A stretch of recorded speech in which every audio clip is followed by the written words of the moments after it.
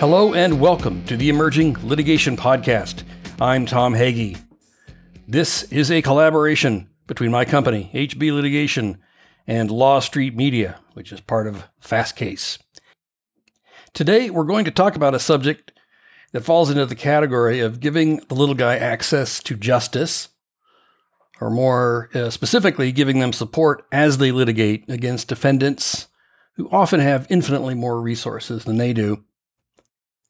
For any individual, merely navigating litigation can be expensive, time-consuming, distracting, and at times overwhelming. But when that individual is also unable to work or cannot function as they normally would because they've been disabled by an injury, like the loss of a limb in a railroad accident, or they're undergoing treatment for disease, like cancer caused by exposure to a toxic herbicide, that stress level explodes for that person and their family. Add to that, in recent years, the compounding effect of living in a pandemic, where children are attending school from home and courts are clogged, and leaving the house, which is already a challenge, becomes an even bigger one. I add this all up just in case you think you've had a bad day. And you may have. So there are companies. They're there to help you. There are companies that will provide financial support to claimants in litigation, helping them with their daily expenses and their loans, their rent, their student loans, plus their medical costs. They do this until the case settles or until they receive an award. Most of these, as you can imagine, are for-profit entities. So they see an individual who has a serious need for some serious cash or just any kind of cash. Well, their fees can make the whole thing unaffordable for that plaintiff. And they can leave the plaintiff with far less of their awards than really is necessary. Not all. Some of them are better than others, right? Of course they are.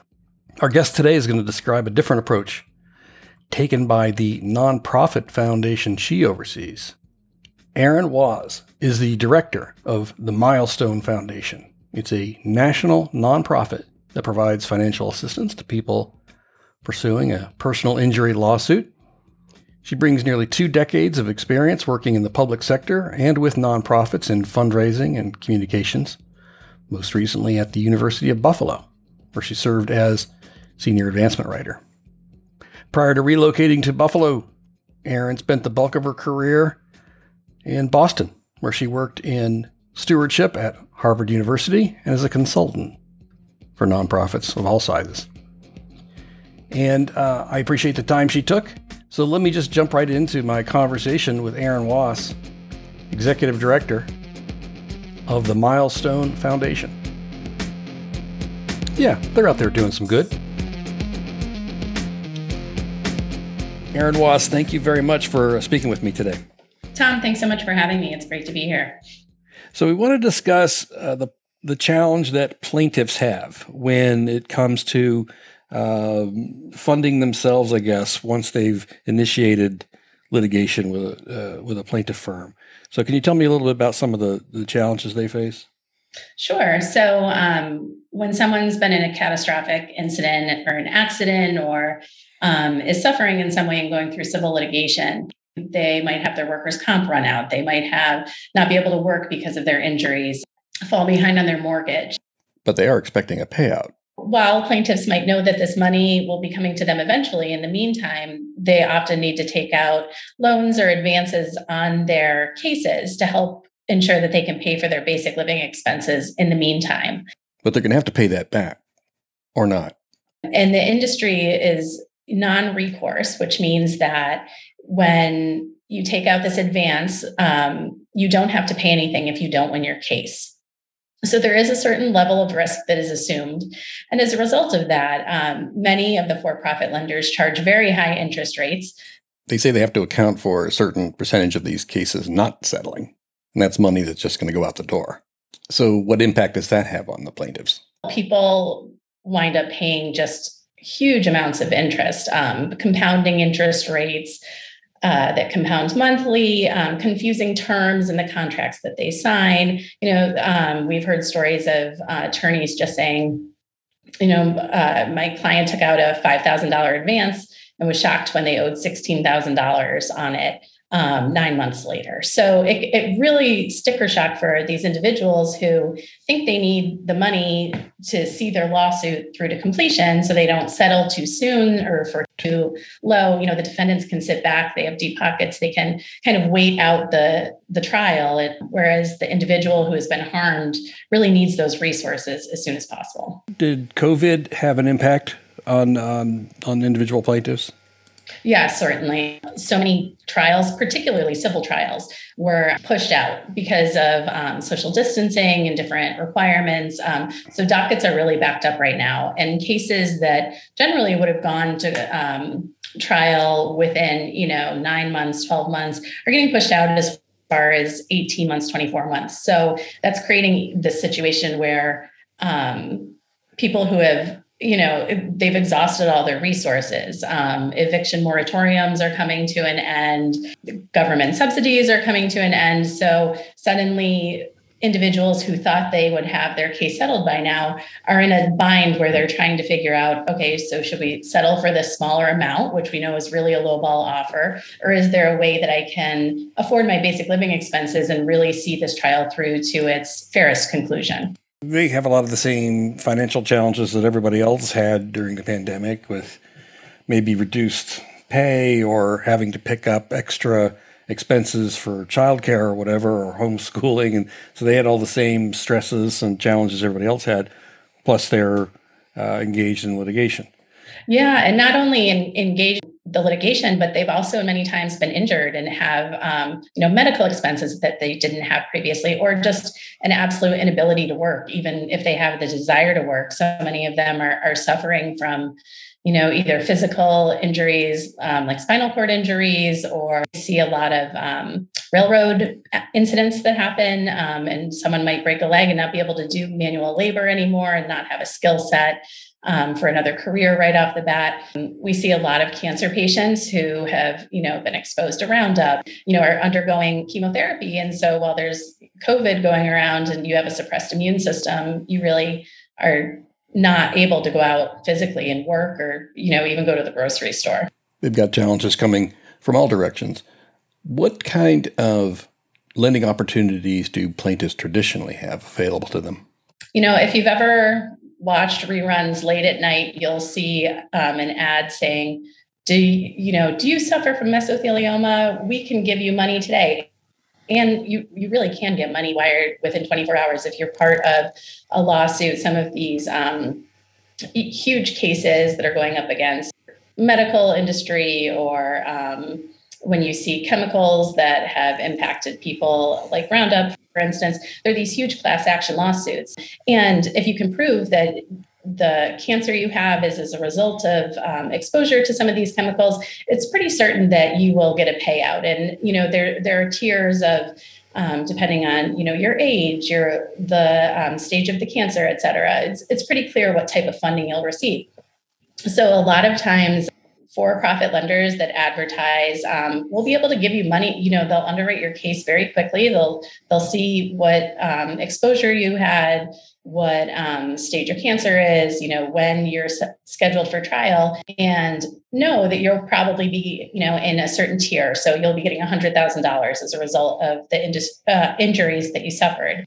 And oftentimes they will give you as much money as you want that they think they can balance against that payout that you'll receive, without really being thoughtful about, well, what do you need the money for right now, and how long do you need it? Their goal will oftentimes be to just give out as much money as possible in order to get as much interest back as they can. Particularly, the margin is very high in post-settlement cases where really someone's just waiting on a check to come in the mail, and they'll take out an advance on that settlement for as much as 45, 50% interest. And then, 3 months later, when you get your check for $100,000, you're paying almost half of that back to the lender. Is that regulated? So part of the issue is it's not very well regulated. There are about 7 states that have passed legislation to try, since it's non-recourse, it doesn't fall in the same consumer protection laws that a traditional loan would. Recently, Colorado's Supreme Court said, no, these are technically loans, and so you need to, avoid the usurious rates and do the rates that we require everyone to do. So you're not, taking advantage of people. As a result, a lot of the for-profit lenders no longer fund in Colorado, there's a balance here because a lot of times these funds really are necessary for people to see their cases through, to afford their basic living expenses, to get through to the resolution of their case. So on the one hand, it's great when there's legislation that's trying to make it so the individuals won't be harmed, but at the same time, it removes the possibility of them receiving this funding and really leaves them in a bind when so many of these plaintiffs have already exhausted their savings. They've, taken out second mortgages, they've done GoFundMe's and kind of had their communities kick in. And again, just knowing that there's this money that's just out of reach that you're going to get, but not being able to live your day-to-day life in the meantime just adds so much stress in addition to going through the litigation and to whatever injuries, mental and physical, they've suffered to that point. What do plaintiff attorneys think about this? Are they happy when their clients are able to get funding like this? From my experience, no. I would say at least once a week, we'll see either on a listserv or in an email that comes directly to us. My client is asking for pre-settlement funding. I hate when they do this. It's always sticker shock at the end, but they're really desperate. It's a really good case. What do you think I should do? And here at the Milestone Foundation, we've been really excited to see a lot of those listservs, attorneys that we've worked with that we don't have particularly close relationships with, but that we've just crossed paths with and funded some of their clients will say, oh, you have to check out the Milestone Foundation. I send them there as opposed to anywhere else. Because, we're the only nonprofit doing this. We were founded 6 years ago by John Baer, who has a long history working in settlement planning. And he's a great guy who just really looks at it from how can we best serve these plaintiffs? So many times, people who are going to win a big lawsuit might not have strong financial training or background or know what to do with what might feel like a windfall. It's deserved money because they've gone through a horrible incident, but it's oftentimes will be a lump sum that's more money than they've ever had in their life. Mm-hmm. So John has worked to help ensure that they can plan in such a way that if they're eligible for government benefits, they can still get those government benefits, to help protect the funds. If it's someone who's really not sure how to invest, how to help them invest. So he had been doing that with Milestone Consulting for years. And then as he got to talking to people and finding out, oh yeah, well, I'm getting this much, but I have to pay this much back to the lender, and starting to see what those interest rates were, he just thought there had to be a better way to go about it. So as a result, he and his wife, Amy, invested their own funds to start the Milestone Foundation. It's a 501c3, so we are a pure nonprofit. We have very little overhead, and we have the lowest interest rate in the industry. We charge 13% simple interest. Understood. So what kind of track record do you have? Over the past 6 years, we've funded over 500 cases. We have a 0% default rate. That's pretty amazing. As a small nonprofit, we are very, very diligent in our underwriting process. We're lucky to have some really talented attorneys who volunteer their time to help us review our cases. That must be pretty fulfilling. It's just been so meaningful. The industry, the non-recourse lending industry, is upwards of a $700 million a year industry. We, give out around $1 million or so a year, I would say we're averaging, and we're looking to grow our program. We've had some recent investments, so we're going to try to do outreach and help even more individuals. But we're really not making a dent in the space, but we're making a huge difference to those individuals that we're helping. And the goal is to ultimately inspire others who have, kind of a philanthropic bent to maybe start additional nonprofits like this. We have no designs on being a leader in the non-recourse funding. We know we can't get to that point and compete with all the hedge funds and the for-profits, but we really just want people to be aware of some of the predatory practices and to be an alternative that people can come to and be treated fairly. May not be making a big dent in the industry, but in these 500 cases that you've funded, you've made a huge dent in their lives, I'm sure. Absolutely. And you've got a 0% default rate. That's phenomenal. So you must do some careful, as you said, examining of what the risks are. Yeah, absolutely. Which is, is tough. We can't necessarily take on some of the riskier cases that some of the for-profits do. But one thing that I'm proud of is that we have really done our diligence in making calls to some of these for-profits. You were saying that you look for some that are a little more forward-thinking, including some that even offer simple interest, right? There are some that offer simple interest. There are some that cap the amount owed at twice as much as the original principal, which, still sounds terrible, but some go dramatically over that. Do you work with some of these other lenders on behalf of plaintiffs? We have negotiated rates with some of the for-profit lenders so that if we're not able to fund someone, we can send them over to someone that we know might be able to on the for-profit side, and they'll give them their best rate because we've already done a lot of the underwriting. We've done a lot of the legwork. We're happy to make those recommendations to try to help people as much as we can, even if we can't personally fund them. So you're able to, if you can't fund somebody, you're able to assist them with another solution. It sounds like that's in keeping with your mission. Yeah, absolutely. Can you give me some short examples or case studies on plaintiffs that you funded? Yeah, absolutely. I can tell you about a recent case that just had an impact on my case manager and I. One of the nice things about being a small nonprofit is that we really get to know the plaintiffs that we fund, and we're a resource for them. There was recently a woman who was in her early 50s. She had exposure to Roundup and has stage 4 cancer. Knew she would be getting a $175,000 settlement within about 6 months or so. But in the meantime, her car was about to be repossessed. She's been going through chemotherapy. She works part-time, but really needed to rely on this transportation to get to her job. So in January, we were able to give her an advance of $6,000. In March, she paid us back. So with our low interest rate and the application fee, she owed us $6,599. If she had gone to some of our competitors, back of the envelope math, if she had gone to somewhere that charged a 45% flat fee, which some places do, it would have been $8,700. If she had gone somewhere with 5% compounding interest, she would have owed $7,500. So we were, and that's a relatively, we tend to do loans around $5,000 to $10,000. So the larger the loans go, the larger the margin of what people are saving with us.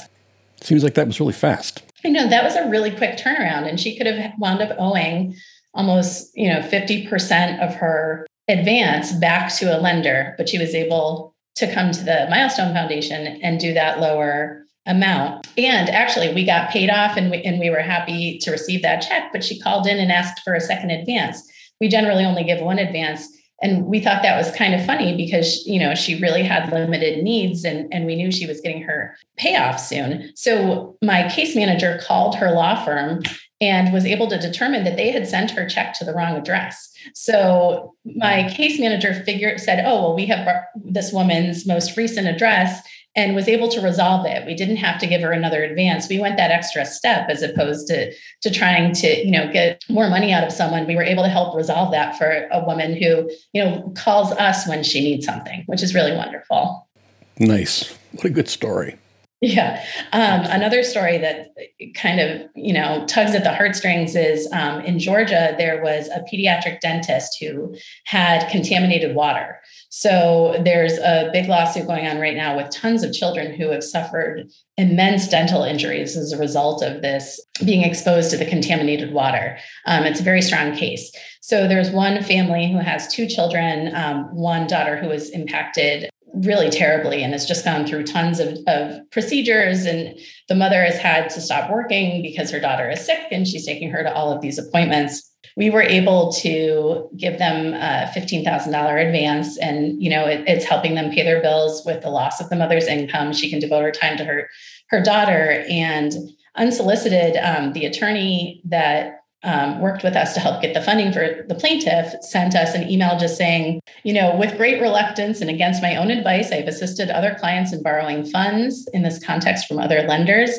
The rates on some of these loans were 5% monthly compounding. The foundation provides an invaluable service and lifeline to families that should not be further victimized. And, basically those are like our talking points. So to hear that come from someone unsolicited, it's really heartwarming to know that we really are meeting the needs of these individuals and surprising attorneys because they're so used to this predatory space. They've never really come across a compassionate lender. Yeah, sounds like an oxymoron. Yeah, I recently wrote an article and I said, fair pre-settlement funding, a viable alternative or an oxymoron. And then, we're a national foundation. We're based in Buffalo, but we have funded all across the country. We fund tons of cases in Florida, Texas, California, Colorado. There are certain places where the for-profit lenders have too many regulations, so they're less inclined to fund there. So we're able to pick up some of the slack. But recently we funded a case here in Buffalo. There was a stabbing at a local high school. The case is stating negligence on behalf of the school district. A 15-year-old was stabbed, serious injuries.